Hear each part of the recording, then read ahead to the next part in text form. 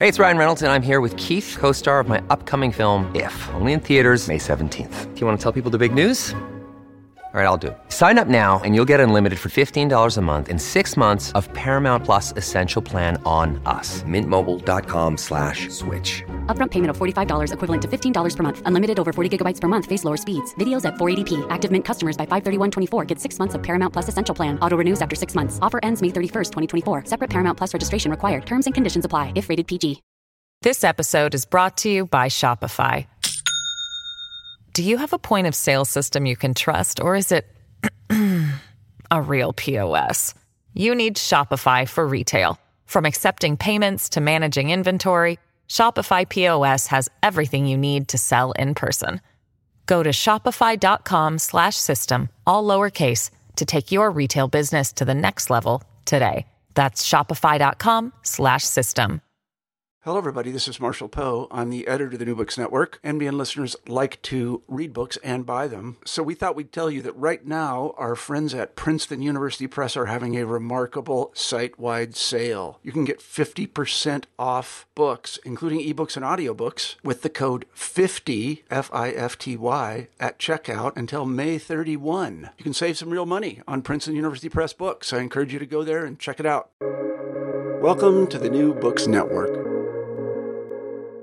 Hello and welcome to another episode on the New Books Network. I'm one of the hosts, Dr. Miranda Melcher, and I'm very excited today to be interviewing Dr. Blake Whitaker about his book titled Built on the Ruins of Empire, British Military Assistance in African Independence, published by the University Press of Kansas in 2022, which is a really interesting book that examines the British government's involvement in the transition to independence of quite a number really, of former African colonies, and particularly examining the aspect of military assistance, military development, to understand relations between Britain and these countries during this really key moment of independence, taking sort of the long view that independence is not something that happens on one particular day, but is something that there's a process leading up to and then relations afterwards. So a really interesting book that has a unique perspective in a lot of ways on this period of history. So I'm really pleased to welcome you, Blake, to the podcast. Thank you. I'm thrilled to be here. كould we start off, please, with you introducing yourself and explaining why you decided to write the book? Sure. Yeah. So I'm a scholar of kind of, very loosely speaking, the British Empire, but really more kind of the end of empire. And I, kind of getting to why I decided to write this book, it kind of is parallel to how I kind of settled on looking at the end of empire. I'd always kind of, throughout graduate school, been interested in the kind of odd situations in the British Empire. Colonies that were very small that you'd almost even many scholars had maybe never heard of, and just weird kind of situations that were created by the spread of empire throughout the world. And in kind of looking into these odd situations, I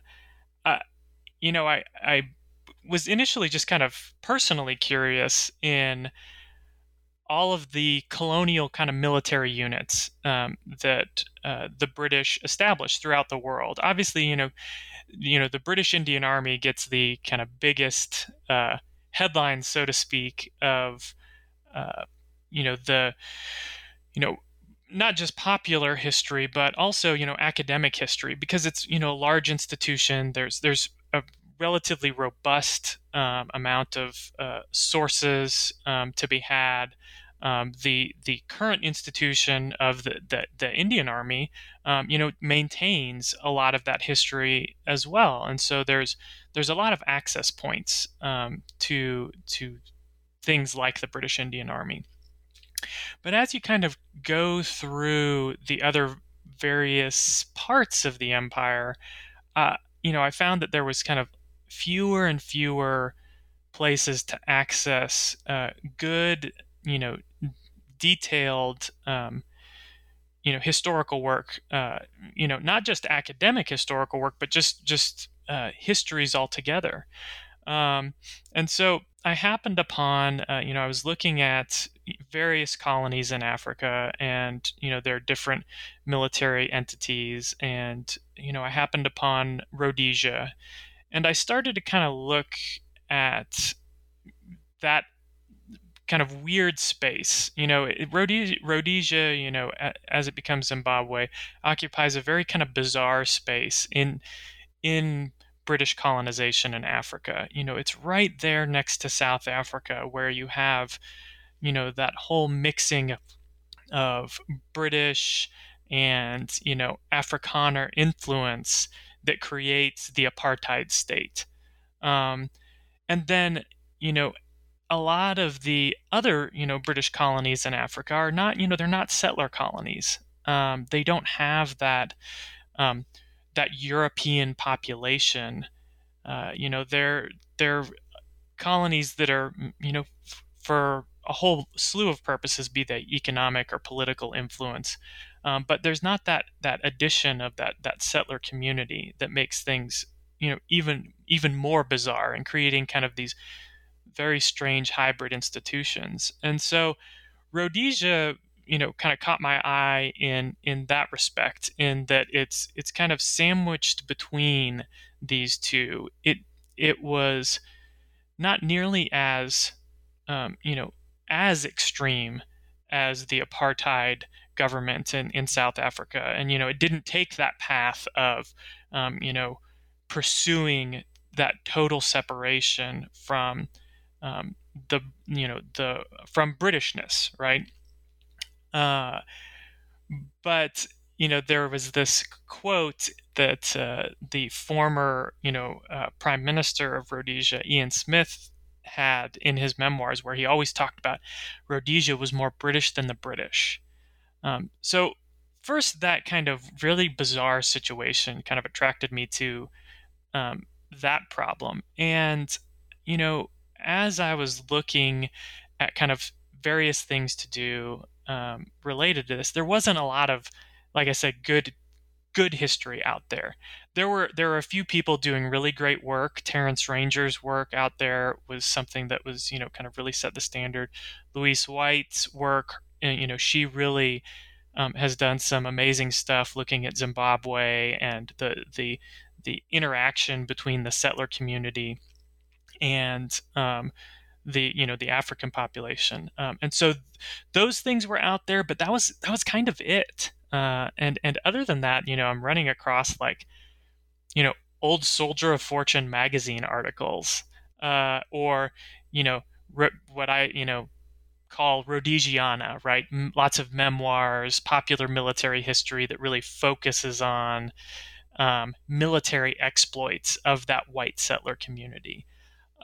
So as I kind of tried to digest all of this and see what kind of topic I could write about, I initially was attracted to actually the experience of African soldiers in the Rhodesian army, and that really caught my attention.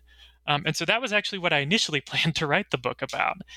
But I think it was in around 2011-ish. I was getting ready to come over to the UK to do a research trip and look at the Rhodesian Army Archive project. And it was around that time that that archive was held at the Empire and Commonwealth Museum in Bristol. And as I was preparing for the trip, that was when that museum announced it was closing. So I was left in a bit of an odd place, because they also kind of said, we don't know what we're going to do with all of our archives. So more to follow. And so I'd made all the reservations. I was, getting on a plane to go that summer, and kind of left in this place where I didn't think I was going to be able to reach the big archive that I knew had a lot of really rich material. So I went anyway. I spent most of my time there in Kew at the National Archives, just kind of going through all of the documents related to, Rhodesia, particularly as it turned into Zimbabwe. And that's when really the idea for this book kind of crystallized is I kind of said, here is this really interesting batch of documents that's talking about how do we move from this, Rhodesian army to creating an army for an independent country. And so that's when I, kind of said, okay, this is an interesting question. And I, was looking around to see if there was anybody else kind of doing this on like transitions from colony to independent nation, where you look at the military aspects of that. There was a rich literature on other aspects of that transition to independence, but really relatively little on the military side of it. And so that was kind of the place where I said, okay, I think there's something good here, that kind of came out of that the closing of that museum. So that's kind of how I decided for the initial idea for the book. Thank you for explaining that. I think it's really interesting and often really helpful to kind of hear how people's processes of developing questions kind of comes out. I don't think anyone like magically wakes up one day and has the perfect idea. And it's very interesting to kind of hear the steps of how that happens and how, random chance of like, wait, it happened to be that summer when that closed, kind of led you in a different direction. So I'd love then to kind of ask you to continue telling us a little bit about the sort of behind the scenes of this and how the book sort of took shape, because you've talked about kind of the interest starting off with looking at Rhodesia, the transition to Zimbabwe, and the book then ultimately focuses on Kenya, Uganda, Tanganyika, Tanzania, Zambia, and Rhodesia, Zimbabwe. So how did you kind of end up with that group of countries as your focus? Yeah, it was really like a kind of like you pointed out, it was kind of an odd wandering path, right? As many research questions are. But I, when after that trip, that initial kind of research trip, I gathered a lot of really great material. And, an interesting side note, that Rhodesian Army Archives project actually is one of the strange kind of episodes and kind of disappearing archives. It's controlled by veterans of the Rhodesian Army, and I think it's still held at it's actually now held at the University of the West of England, but it's very closed off, and access is controlled by those veterans organizations. So I never actually did get to see the documents in there. But at the time, I thought I might someday. So I started thinking about just focusing on that Rhodesia to Zimbabwe question. But as kind of time went by, I dug deeper into the question, and I kind of just started to zoom out a little bit and think about, here my question sits, really in 1980. And when you look at the span of decolonization in Africa, particularly British decolonization, that's more or less the end, right? Or at least very close to the end. And so, it had me start to ask questions about, okay, wait a second. If I'm looking at doing a project on the transition from colony to independent nation and the creation of an army, and I'm looking at the end of this period, the answer isn't here, right? And so that led me to kind of expand my aperture. I didn't quite have an idea of how far to expand it, but I started kind of looking out across Africa and saying, okay, what are these various experiences like in Ghana or other places, in West Africa? And as I kind of worked through kind of some of the literature that was out there, I started to kind of identify some kind of similarities, differences, that kind of thing that maybe would be helpful. And I went back to that kind of initial interest in these kind of weird situations that empire creates, and that was really that settler community, right? The presence of that settler community in Rhodesia was one of the things that made this whole process exceedingly difficult, right? It was a reason for, the conflict there, for the unilateral Declaration of Independence. This whole episode is centered around, this settler community's unwillingness to give up power.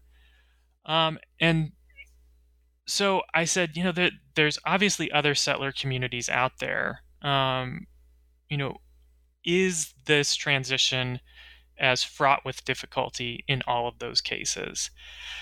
And while I was very interested in including South Africa in that kind of look, it was too different and too big of an addition to include, just because of their unique circumstances. I didn't think that it was a productive comparison, also because of the lack of overall control that the British government had in that episode. I thought it wouldn't be productive. So I looked further north, and I was familiar with the historiography of the Mau Mau conflict, and so I thought, let me take a quick look and see if there's anything kind of to be done here on Kenya. And it became very apparent very quickly that while there was this robust, amount of really good and really well done scholarship that was done on Kenya and then Mau Mau, particularly starting in the early 2000s, that it kind of dropped off when, at 1960. And you're not getting the kind of rest of the story about what happens as they move towards independence, particularly as militarized as Kenya had become to respond to that uprising.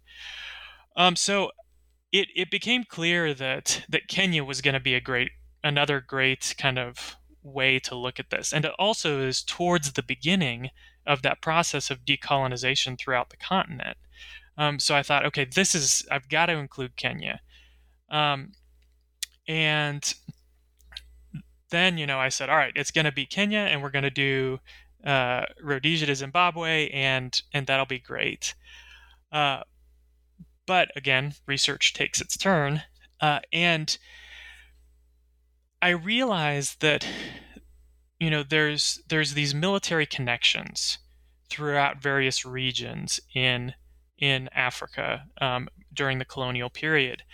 And in Kenya, the military system there under the colonial government was the King's African Rifles. And this regiment, was it wasn't limited to Kenya. Right, so it's spread throughout Central Africa, and you have battalions in Uganda, you have battalions in Tanganyika, you have a battalion in British Somaliland, and all of these other places. And the process of decolonization for Kenya was, it was inseparable from that process in Uganda and all of these other places because that military system was connected.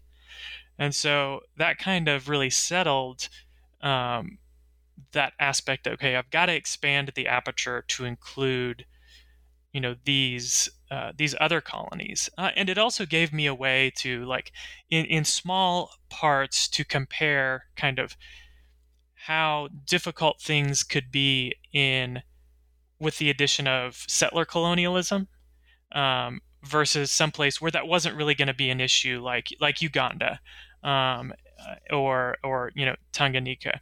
So that's kind of how the Central Africa aspect came into play, and then with Zambia gets roped in because they end up being connected to decolonization in Rhodesia by their belonging to the Federation of Rhodesia and Nyasaland. This kind of 10-year in the 1952 to 1962 experiment in creating a nation of sorts out of these various colonies, and so I ended up basically with two kind of large interconnected military systems that end up being the foundation for all of the independent armies after decolonization. So you have the King's African Rifles there, and in Central Africa with Kenya and Uganda and all of those countries.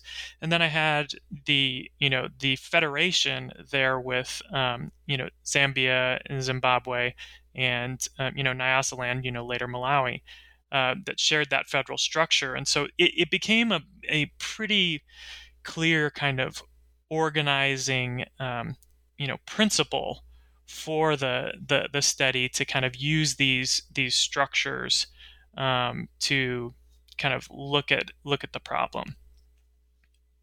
That makes sense, and in a lot of ways kind of is a sort of organic growth based on the linkages, rather than kind of some artificial top down, like here's what I'm going to do. It's kind of growing from what you are finding in the research process, which is always fascinating, especially when you get to explore archives, as it sounds like you did. So now that we've kind of set up the foundations of the book, sort of how we got there and the basic sort of grouping of countries and processes, we're obviously not going to be able to go into all of the detail that the book does. There's a lot of detail. There's a lot of cool archival material that's in it that unfortunately we're probably not going to be able to get too in depth on. But I'd love to kind of take us a bit of maybe a highlights tour or whistle stop tour of some of the main points of the book. So I'd love to kind of start off with something you've already mentioned a little bit, which is the idea of the colonial militaries of Uganda, Tanganyika, and Kenya being very much intertwined, being really, the King's Rifles, like it was one thing. That obviously becomes a little bit tricky when they become independent. So I was wondering if we could start off with you explaining to us a bit about the idea of similarities and differences. What were some of those when we're talking about the development and transition towards independent militaries in what becomes Uganda, Tanganyika, and Kenya? Mm-hmm.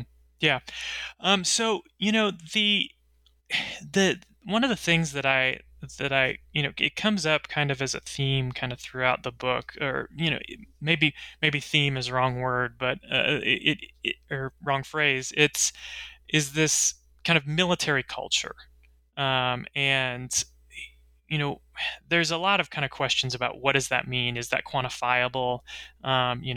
Is military culture like a thing that really can have influence? And I think that actually is pretty clear. It comes out pretty clearly in these examples, right? Is that the King's African Rifles, the KAR, even though that has these disparate battalions that are all over Central Africa, and at times deploying all over the world during the colonial period, it really does have a unique regimental identity, and these things are.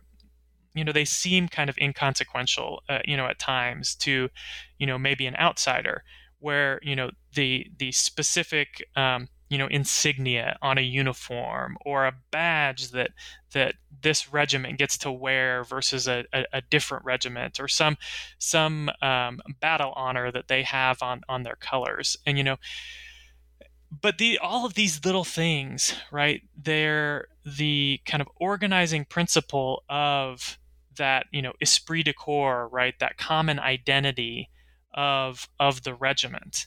And particularly in these colonial military systems where these units are really, they're set apart from society, very, very, specifically, they're on their own cantonment. Their children have their own schools there. Their families, get food from the be it the commissary, what have you, where it's a community of its own. So when the time comes to address internal security problems that the colonial government wants to address, these units they're not supposed to falter, right? They are going to be that instrument of force of the colonial government against that population, that indigenous population. And so the building of that military and regimental culture was extremely important. And so you have these soldiers that served in the King's African Rifles for decades, right? And their entire kind of life and identity is, as it is in military training, is broken down at the beginning, and then it's built back up around kind of all of these symbols and and other things, right, to create its own unique regimental loyalties.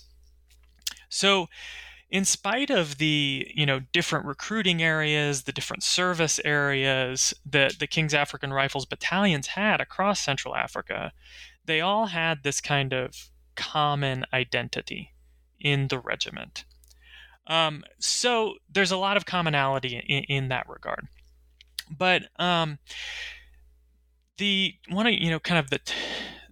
challenges of the way that kind of independence occurred is that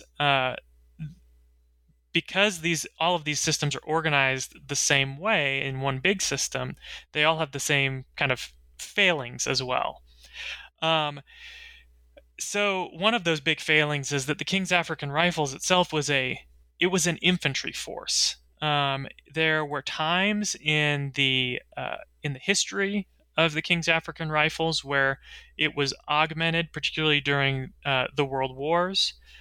There were support units established that were technical units where African troops were trained to perform, those technical tasks, be they, mechanics, radio operators, radio repair, all of those kinds of ancillary things that, a military needs to function. But at the end of, World War II, all of those support units went away.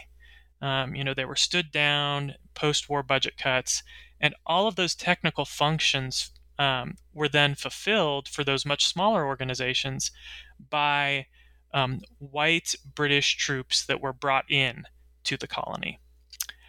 So you have all of these African soldiers with decades of experience, and they had combat experience in World War II in Burma. They had combat experience in Malaya during the Malaya emergency. So these soldiers are not ignorant of the ways of war, even conventional war. They're not just kind of internal security minded. So there's a lot of expertise there. But it's expertise in those kind of warfighting infantry tasks, not necessarily things like ammunition management. And this is this is one of those things where, like, oh gosh, ammunition management, that sounds not very interesting, or maybe there's not a lot to it. But it's extremely important to a force being able to function. So all of these systems throughout Uganda, Tanganyika, and Kenya lacked that indigenous African knowledge of a lot of the administrative and technical aspects of how to run a military. So they all have kind of that similar failing as they're moving towards independence. And additionally, I kind of mentioned that administrative side. All of the kind of administrative minutia of the military systems, be it pay, ordering supplies, all of this kind of stuff had been kept out of the hands of African soldiers and kept in the hands of either British non-commissioned officers or officers. And so you have this kind of administrative leadership vacuum as well on the African side. So in places like Uganda or Tanganyika, this is identified, right? These weaknesses, be it in leadership or technical skills, are identified relatively early on in the move towards independence, and there's systems put in place. Cadets, African cadets from Uganda are sent to the Royal Military Academy at Sandhurst for officer training. They're sent off for technical training. And so there's a plan in place to get that expertise. Even though it's kind of years away, like down the road, it takes 2 years to go through Sandhurst to become an officer. They have a plan, and they've put people in that pipeline, as early as, 1959, 1960 in those places like Uganda and Tanganyika to kind of at least start chipping away at that problem. Kenya is a very different. It has a very different experience, and it's that that settler population that kind of throws the wrench in, in a way. I mentioned Mau Mau earlier, and that night, between 1952 and 1960, the Kenya colony had become extremely militarized, and even just prior to Mau Mau, you had a compulsory military service law that was put in place in 1951, and now this law only applied to white settlers.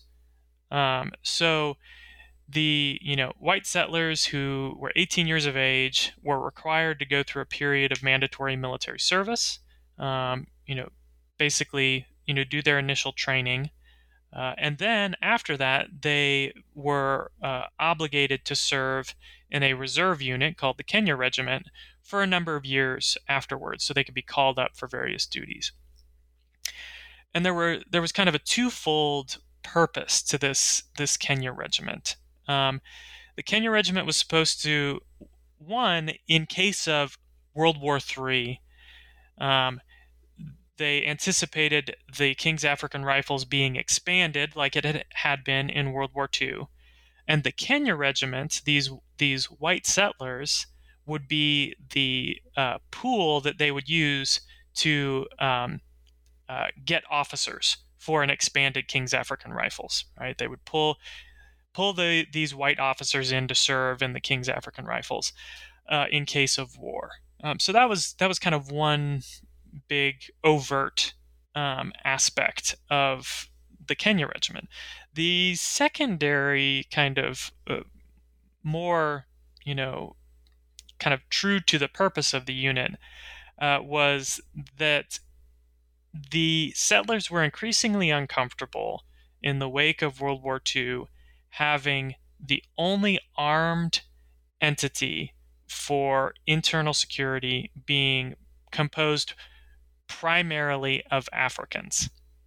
The King's African Rifles had white officers, but they're very much outnumbered by the African servicemen, and so it's this settler fear, right? And this kind of this race-based fear that they have that's feeding this kind of, hey, we need to have another unit, another armed unit that can kind of provide some sort of counterbalance to the King's African Rifles. So with compulsory military service in 1951, and followed closely by the beginning of the Mau Mau uprising, the Kenya Regiment did, in a way, what it was supposed to do during a large-scale mobilization in case of like a world war, is a lot of the officers of the King's African Rifles were pulled from the Kenya Regiment. And if they weren't pulled from the Kenya Regiment, they were actually British National Service officers had the option of fulfilling their service overseas in the King's African Rifles. So you have this situation where there is a military emergency, there's somewhat of an expansion of the military machine because of Mau Mau, but there's no need to draw on, to look to African manpower to fill this leadership role because there's this settler community that's able to fill it for them. So as Kenya moves towards independence, there's really not a sense of urgency in saying, oh gosh, if Kenya becomes independent, the British military is going to pull out and we're going to have to create all of these officers. No, the British government, and the colonial office see the solution as being that settler community. So even by, 1960, 1961, when these other colonies are sending, black African cadets to Sandhurst to become officers, Kenya colony is actually sending white settler cadets to Sandhurst, or maybe they would send in a group one Indian settler of Indian descent to Sandhurst to receive training and become an officer, but no Africans. So as Kenya is on the verge of independence in 1963, there are almost no African officers. But the other compounding factor is that the military force planned for Uganda and Tanganyika are significantly smaller than the force planned for Kenya, and part of that's just due to size of the countries. And so Uganda and Tanganyika have a lot. The bar that they have to get to is a lot lower because they have fewer positions to fill, whereas Kenya has a lot more. So the Kenyan government, there in 1962, really is kind of put in a bit of a pickle as they realize they're very close to independence. They have next to no African officers, and they are looking at the timelines. As I mentioned earlier, it takes 2 years if you send a student to Sandhurst for them to come out on the other end and become a trained officer. So the Kenyan government takes a shortcut. There's a whole batch of long-serving African warrant officers who had been serving in kind of a senior non-commissioned officer capacity at at small unit levels. And they said, you know what, we're going to take these folks who have a lot of experience at these small unit levels, and we're just going to send them to a short course on, administration and commission them as officers. And there's our shortcut to getting more African officers. And so they do that. And by the time Kenya becomes independent in 1963, on paper, they're doing a lot better. They have a lot more African officers, but a lot of these officers didn't have the same training that, an officer anywhere else in, the British military, or even, as I mentioned, in Uganda or Tanganyika would have, because they'd been to these short courses. And while they knew their stuff, maybe in infantry tactics, they weren't as familiar with a lot of those other kind of ancillary technical aspects of how to run a military. So they were very, very behind. So you have this situation where there's these kind of imbalances in preparedness, military preparedness for independence. So kind of going back to similarities in Kenya, in Uganda, in Tanganyika, all of these places, even though they're going to become independent, and they become independent, from 1961, 62, and 63, it's clear that the British military is going to have to remain behind to either run these militaries almost as a whole, or provide significant support to keep them functioning for at least tens of years until they're able to kind of get to these levels of indigenous officers that they'll be able to function on their own. And that really kind of led to the problems that we see later on in 1964 with the East African Army mutinies. Is this kind of dissatisfaction with change isn't happening fast enough. And so you have all of these militaries in all of these countries they're supposed to be independent, and yet soldiers on the ground, your private in the Ugandan army is seeing a British officer in front of his formation every day still. And it's hard, to reconcile that in the minds of a lot of these soldiers. And so, that's one of, a number of things that leads to those mutinies in Tanganyika and Kenya and Uganda is change isn't happening. We thought we were supposed to be independent, and we're still the same unit wearing the same uniforms with the same officers that we were under British rule. And that's not okay. Mm-hmm. So that's, you have that mutiny in 1964 that's kind of as a result of all of these kind of grievances. But the as much as these entities share in that regimental culture, in some of the things that hinder their development as a military force. As I mentioned, in Kenya, you see how the settler problem contorts and makes a lot of these things even more challenging to address than you do in the other colonies where that's just not an issue. This episode is brought to you by Shopify.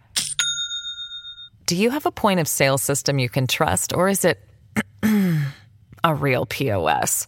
You need Shopify for retail. From accepting payments to managing inventory, Shopify POS has everything you need to sell in person. Go to shopify.com/system, all lowercase, to take your retail business to the next level today. That's shopify.com/system. That makes a lot of sense. And it would almost be strange if that wasn't the case. If for some reason, like Kenya had the exact same situation as Uganda, you'd be like, well, hang on a second, that doesn't quite track. But it is helpful to see that kind of because it is a unified, they're starting from, in a lot of ways, the same place from a military organization perspective. You would expect some similarities, but then kind of how that changes is quite interesting. But I'd love to kind of stay on the theme, if you will, of the idea of, despite the countries being actually independent, it's very clear that Britain is needed to a degree, or some kind of external support is needed in order to help the military kind of get to a place where they can operate entirely by themselves. Because this isn't just something that you show is happening in Kenya, Uganda, and Tanganyika. This is, in fact, running throughout the cases that you look at. And it was particularly interesting in Zambia, how, first off, kind of in a similar sort of situation, at independence, the Zambian military doesn't seem to have had a fabulous reputation or ability to do a lot for itself, for some of the similar sort of structural reasons you've already mentioned.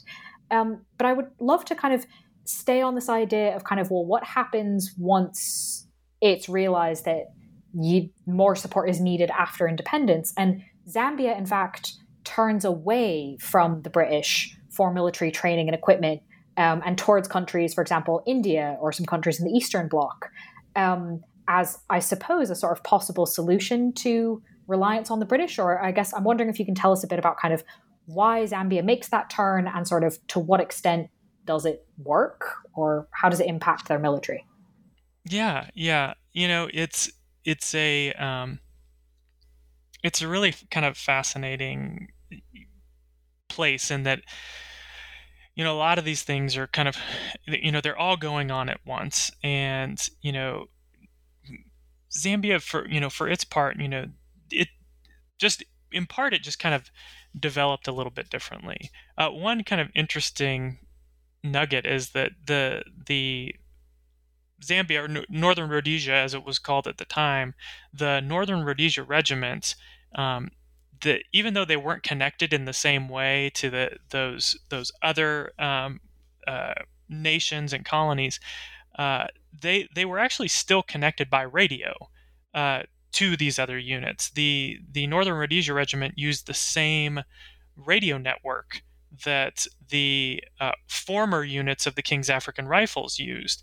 And so as these mutinies are happening, the soldiers in the Northern Rhodesia Regiment actually were kind of hearing this stuff first on the radio. And so it's a very kind of interesting kind of little tidbit or slice, right, of history. And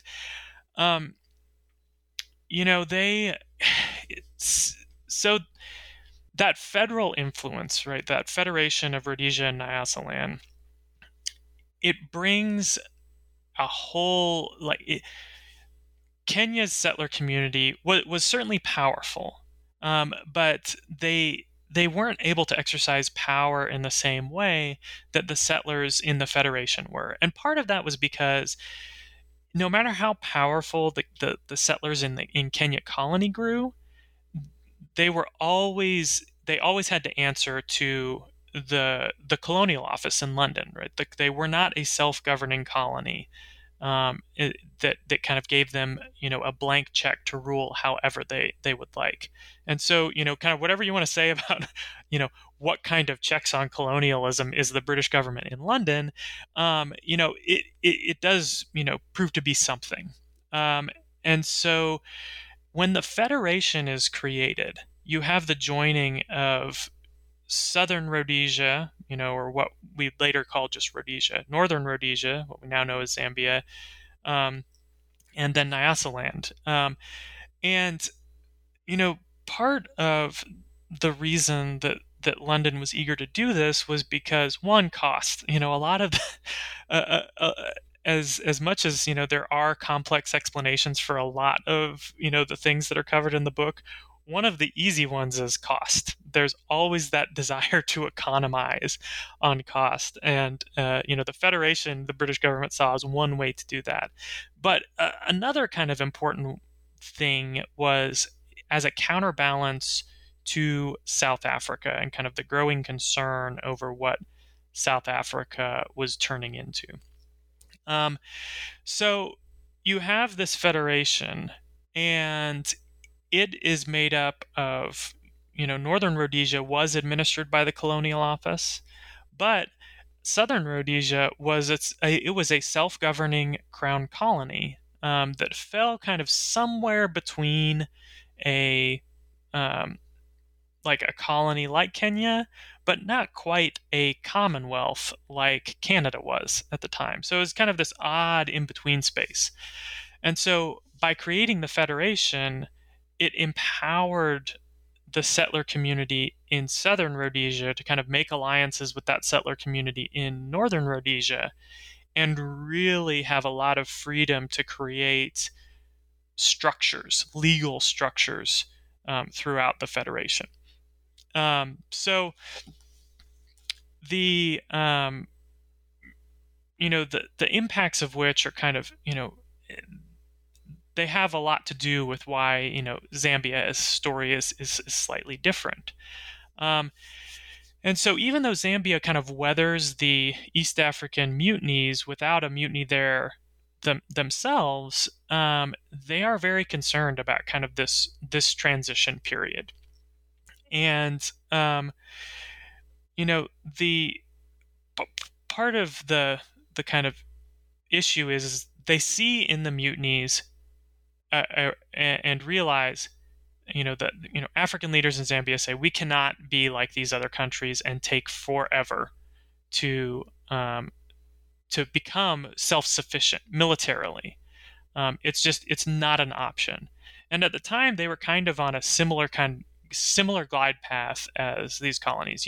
It was going to take a number of years. They had cadets that they were sending to Britain, to Sandhurst to train, but it was going to be a number of years before those folks were back. And on top of that, I mean, they were looking at kind of more than a decade timeline for even an African officer to take charge of the Zambian army, just because, you can't commission somebody as a second lieutenant, one day and say, all right, hey, a year later, you're going to run a 10,000 person organization. So the British had this idea of, all right, we're going to train them for a few years on how to command a company, and then we're going to put them in a staff job for a couple of years, and slowly they will move people up this ladder to be able to take charge of the army. But by 1964, 1965, the Zambians are very concerned that it's going to take too long, and they actually bring these concerns up to the British. They say, this is taking too long. We need more places at Sandhurst to train more officers. We need more places at Staff College so we can get folks trained in these kinds of roles. And, the British government it's not as if they're completely deaf to those concerns and that they're ignored. They're taken and acknowledged, But the British simply kind of tell the Zambians, like, hey, I'm sorry, there's no room. We can't give you any more. They were also constrained, at that period of, we can only train so many officers at Sandhurst at one time. And, the Zambians were one party in Africa that was asking for training. There were folks from all over Africa that are asking for seats at Sandhurst. And the British are trying to balance that and, kind of give everybody a little bit. Additionally, the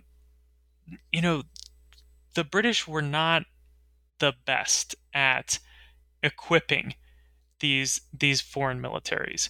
What they saw when they saw a country that was turning towards independence, again, going back to that cost issue, they said, all right, now we're going to be able to turn over all of these costs to this newly independent nation. And here might be an opportunity for us to engage in some foreign military sales and sell British equipment to these countries rather than us having to equip them ourselves. These are new nations. They are reprioritizing their own budgets to address kind of long-term inequities that have been present. And, military hardware is just not at the top of their lists. And so a lot of these states become, donor states when it comes to military equipment. And they just cannot afford a lot of the stuff that the British are saying, hey, we'd love to work with you on this and we'll give you a discount, right? A discount means it's still way too expensive. And we have to justify as leaders why we're paying for new jets as opposed to trying to electrify this rural area. And that was just not something that was going to play well for, the Zambian public. And you had all of these other players in the game. And I think that's one of the things that I also really enjoyed about doing the book was that even though this is a story about decolonization in many ways, it's actually also very much a Cold War story.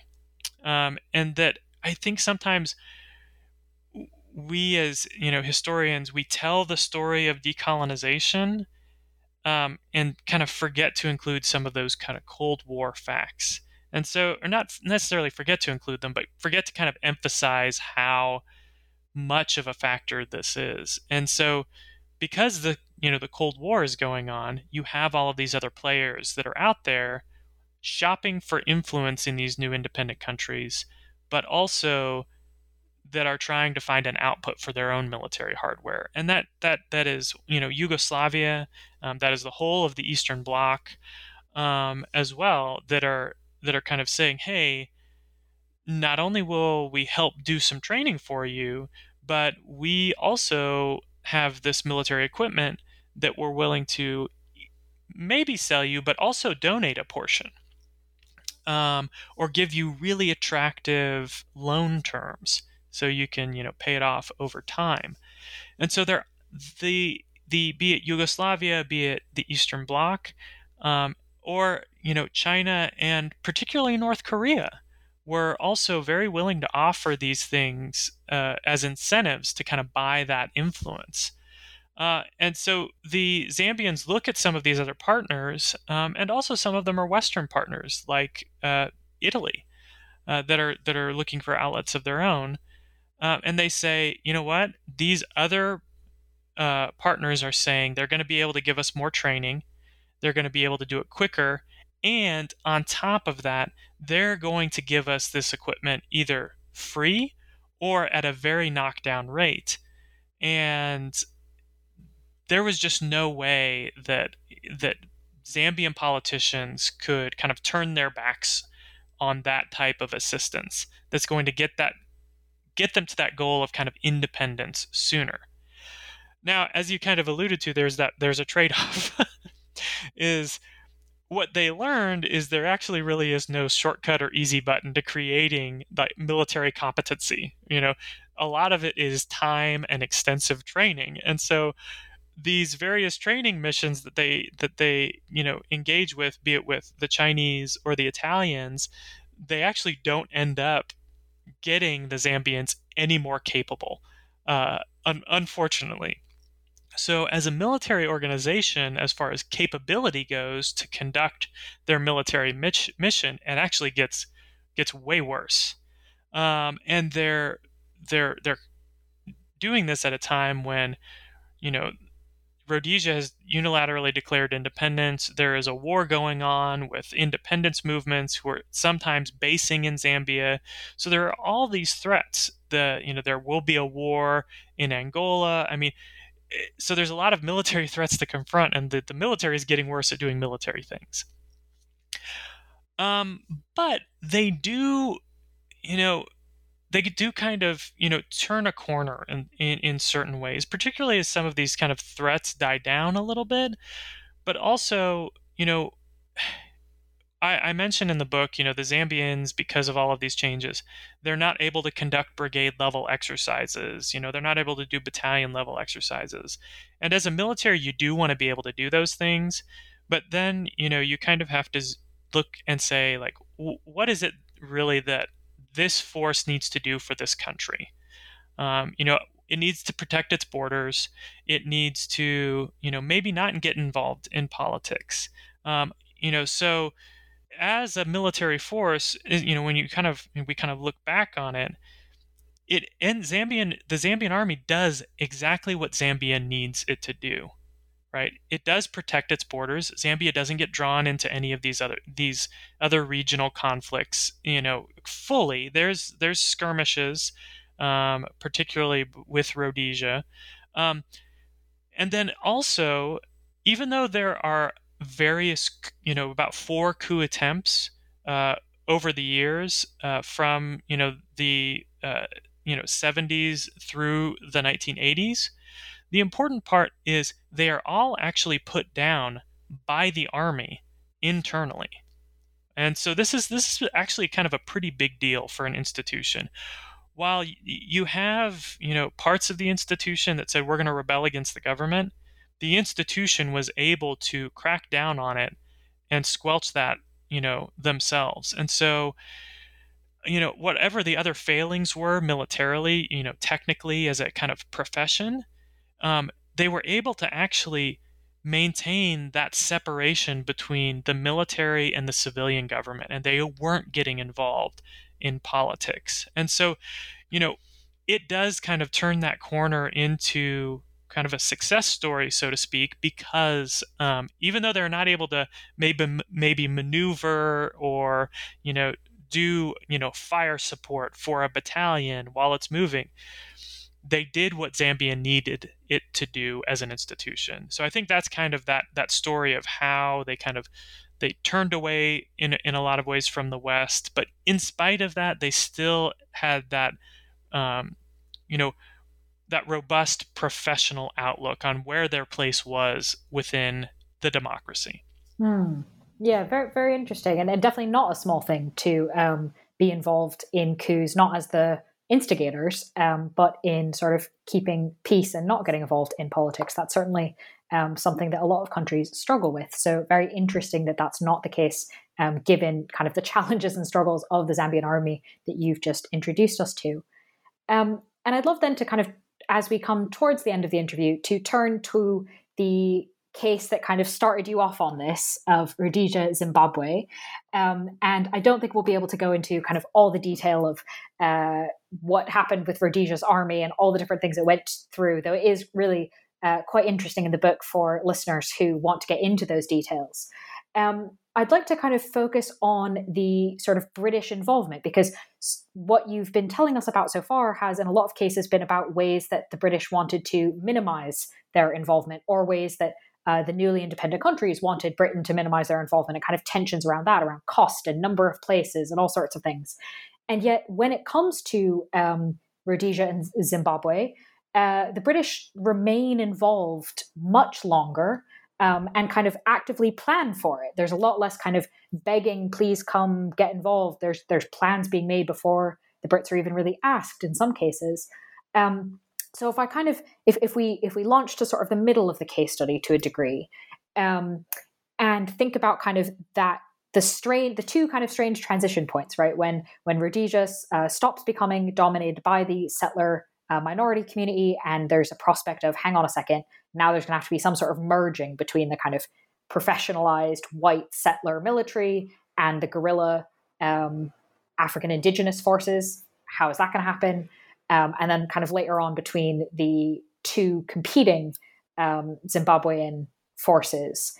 I was really interested to find in the book that the British were quite interested in these merging processes and had a lot of ideas, not just about kind of what would happen, but also what their role would be.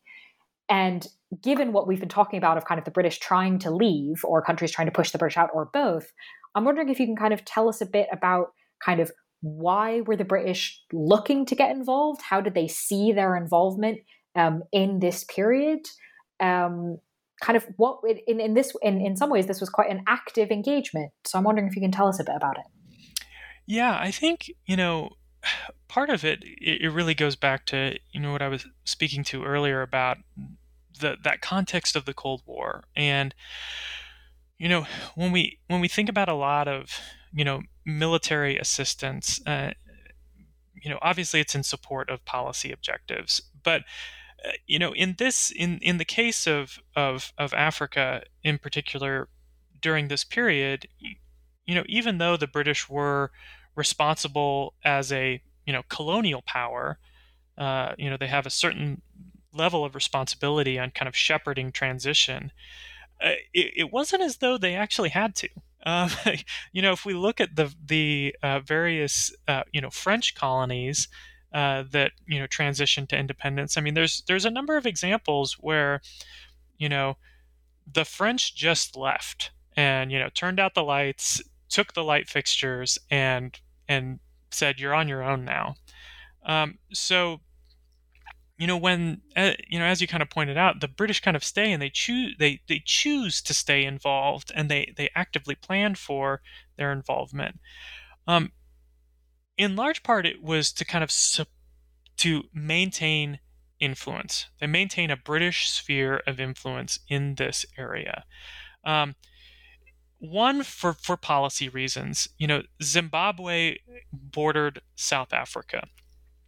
As the British are planning for the transition to independence, in the late 70s, I mean, this is at a really critical geographic place in southern Africa, in part because, there's wars going on in Mozambique, in Angola, in Namibia, and then, of course, everything that's going on with South Africa. And so this Zimbabwe is a place that the British are really looking at as a key place to influence what is happening in Southern Africa, and also in a Cold War context in Southern Africa. So there's very much a kind of like Cold Warrior aspect of, we want to maintain influence here to ensure in some way that communism or these various communist powers don't get influence in Zimbabwe.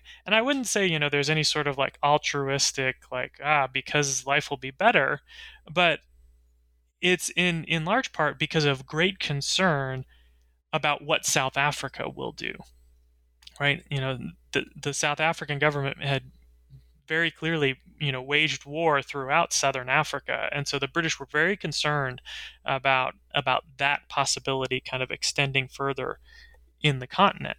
And then again, there's the settler community, right? This is a huge part of the British calculus.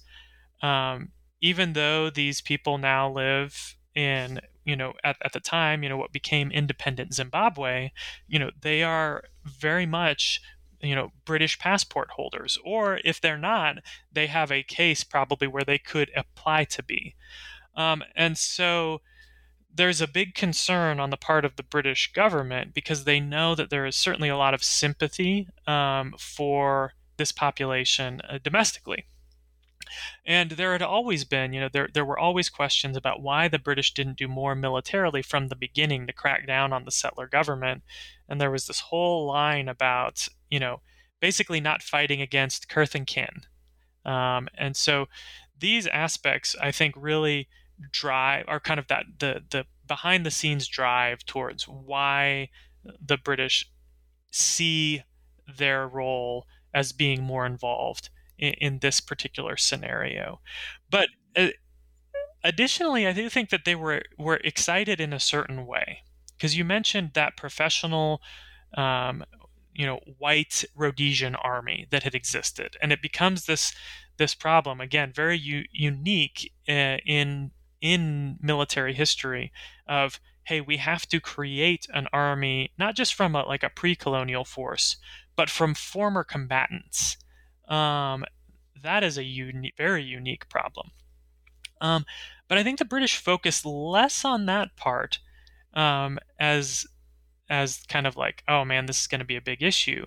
But they definitely saw that Rhodesian army. They said, hey, this is a professional force trained along British lines with a lot of officers that probably hold British passports.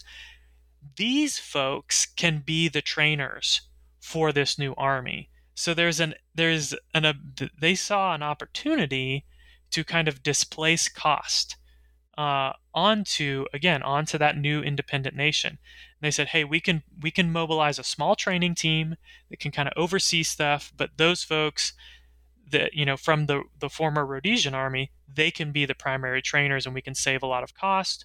We can do all of this inside Zimbabwe. We don't have to send people to expensive training in Britain, except for maybe, a handful of things that, they just can't do there. So even though we will have to be involved, and they did see, hey, we're going to have to be involved for a lot of years doing this, that, and the other, they saw it as a very low-cost way to maintain a presence and influence in the country. And that was, I think, very exciting to a lot of planners. And, certainly there's a lot of themes that played very well there to Margaret Thatcher's government, right? That, be it, the Cold War theme, right? The anti-communist theme, the, trying to make sure that you prevent a wider war against either against South Africa or by South Africa, were all things that were very attractive to the Thatcher government. And when, particularly military planners looked and thought that they could do that kind of on the cheap, that that became even more attractive. And so it was kind of a very quick commitment to this idea of maintaining influence and being able to do it on the cheap. And what doesn't sound great about that? So I think those are all the things that are kind of driving those policy decisions at the time, and kind of give the British that incentive to say, hey, yeah, I think we'll make a long-term kind of commitment, a long-term low-key commitment to this country, and it'll be easy, right? Right. That's it'll always be easy. It'll be cheap. Right. It'll fit in with everything else with no problems. Yeah, of course. And yet, of course, that's not what happens in Zimbabwe. And I was particularly interested in kind of a few different bits that I guess I'd never really put together before. So obviously, Thatcher's government thinks this is a great idea. And yet you talk about in the book how even Thatcher's government realizes in 1981 that actually this idea of supporting Zimbabwe's military and that helping with sphere of influence, etc., is not actually, those two things are not actually working that well together. Military influence doesn't really seem to be leading to this bigger outcome. And then, of course, just a few months later in 1982, Robert Mugabe and his group start killing a lot of people. And they do that for a while, a good number of years, which gets enough press, at least, that there are kind of condemnations and kind of public pressure against supporting Mugabe, which obviously, as we know now, continues through a lot of Mugabe's presidency of Zimbabwe. But Britain still supports Zimbabwe militarily, despite kind of this internal thing of actually maybe it's not getting us the influence we want, and this external pressure. How does that change or not change the calculus? Yeah, I think there's a persistent argument in kind of policy channels internally, in the Foreign Commonwealth Office, in the MOD, and then you even see this on the U.S. side. At the time, even though the U.S. isn't necessarily involved in kind of providing that assistance in the same way, that there's a similar conversation on the U.S. side in diplomatic channels about, should we come out and condemn Mugabe publicly? Should we continue to try to work with him in a very similar way? And interestingly, the answers that you see on both sides are, well, if we just condemn him or we stop cooperating, well, then we'll have no access. It's this idea of no access. There's this, that there was an argument that there is an imagined world where, they are, even though it's very clearly proving that they don't have any influence, that somehow if they're not there, they have less influence. And so this is kind of the very much the kind of idea that persists. But the kind of thing that anchors them in place, again, to, well, what's the problem if you don't have, access to Mugabe in Zimbabwe? And the answer really is that settler community, right? You have, tens of thousands of, again, British passport holders that are there. And so the British government is also that is another thing that kind of anchors them to this plan that they have in place. Well, even though it's becoming clear and we're getting consistent reports from on the ground that our kind of influence is not influence at all with this government, we have to stay and we have to continue to do this. So just in case something big happens, we'll have access. And kind of throughout the 1980s, kind of like you allude to, even though they know before the massacres in Matabeleland are even kind of starting and becoming public knowledge, that it's becoming clear that this is not working, right? And that Mugabe is making these overtures and relationships with the Chinese and with the North Koreans in particular. You have a North Korean military training team that is on the ground at the same time as a British military training team. I mean, this is like, I don't know that this has ever occurred any other place. That was a fascinating detail. So yeah, it's this, it became clear that even the massacres that occurred, I don't know what threshold the British government would have had at the time to really just kind of pull the plug. But I mean, throughout the 80s, as tens of thousands of people are murdered, they never reached it. And as kind of discussed in the book, it's not until the land confiscations of the early 2000s where the Zimbabwean government basically said, hey, we're going to confiscate land of these kind of remaining white corporate farmers, that the British government finally said, hey, we've had enough. We're pulling the plug. We're pulling our last military trainers out of there. And I'm not necessarily trying to say that there is that it was only, a decision based on,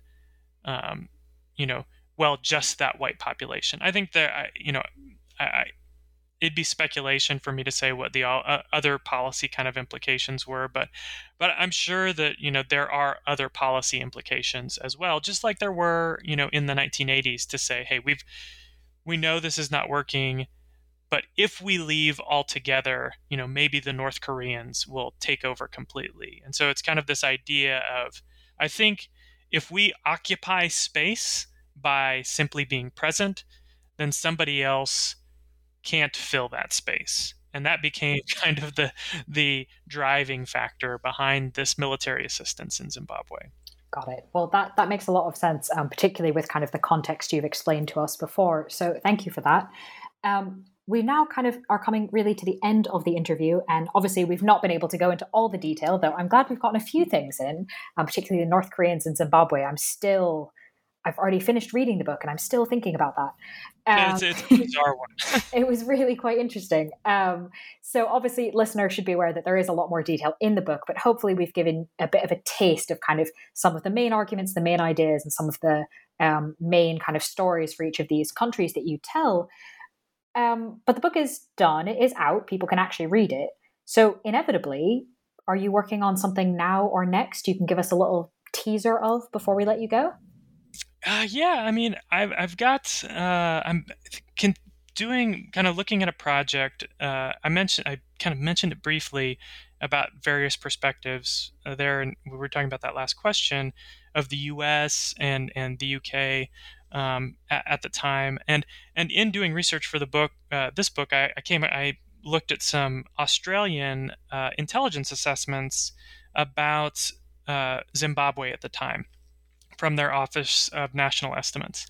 And kind of one of the things that I decided, I think it'd be worth looking into is kind of the differences in that Five Eye community, that Five Eye intelligence community of, Canada, US, UK, Australia, and New Zealand, on kind of their intelligence analysis particularly at this time. And I don't know for sure if I'm going to focus completely on maybe just Zimbabwe or maybe Africa, but kind of looking at the ways that Five Eye community viewed some of these issues, either similarly, is there kind of a groupthink going on, or are there real clear divergences in intelligence analysis within that Five Eye community during the Cold War? And so that's kind of at least what I'm looking at right now. So we'll see where it goes from here. Fascinating. I think that would be really quite interesting. So best of luck with that project. Thank you. But while you're off diving into the Australian archives, among others, listeners can read the book we've been discussing, which, as a reminder, is titled Built on the Ruins of Empire, British Military Assistance in African Independence, from the University Press of Kansas in 2022. Dr. Blake Whitaker, thank you so much for being on the podcast. Thank you for having me.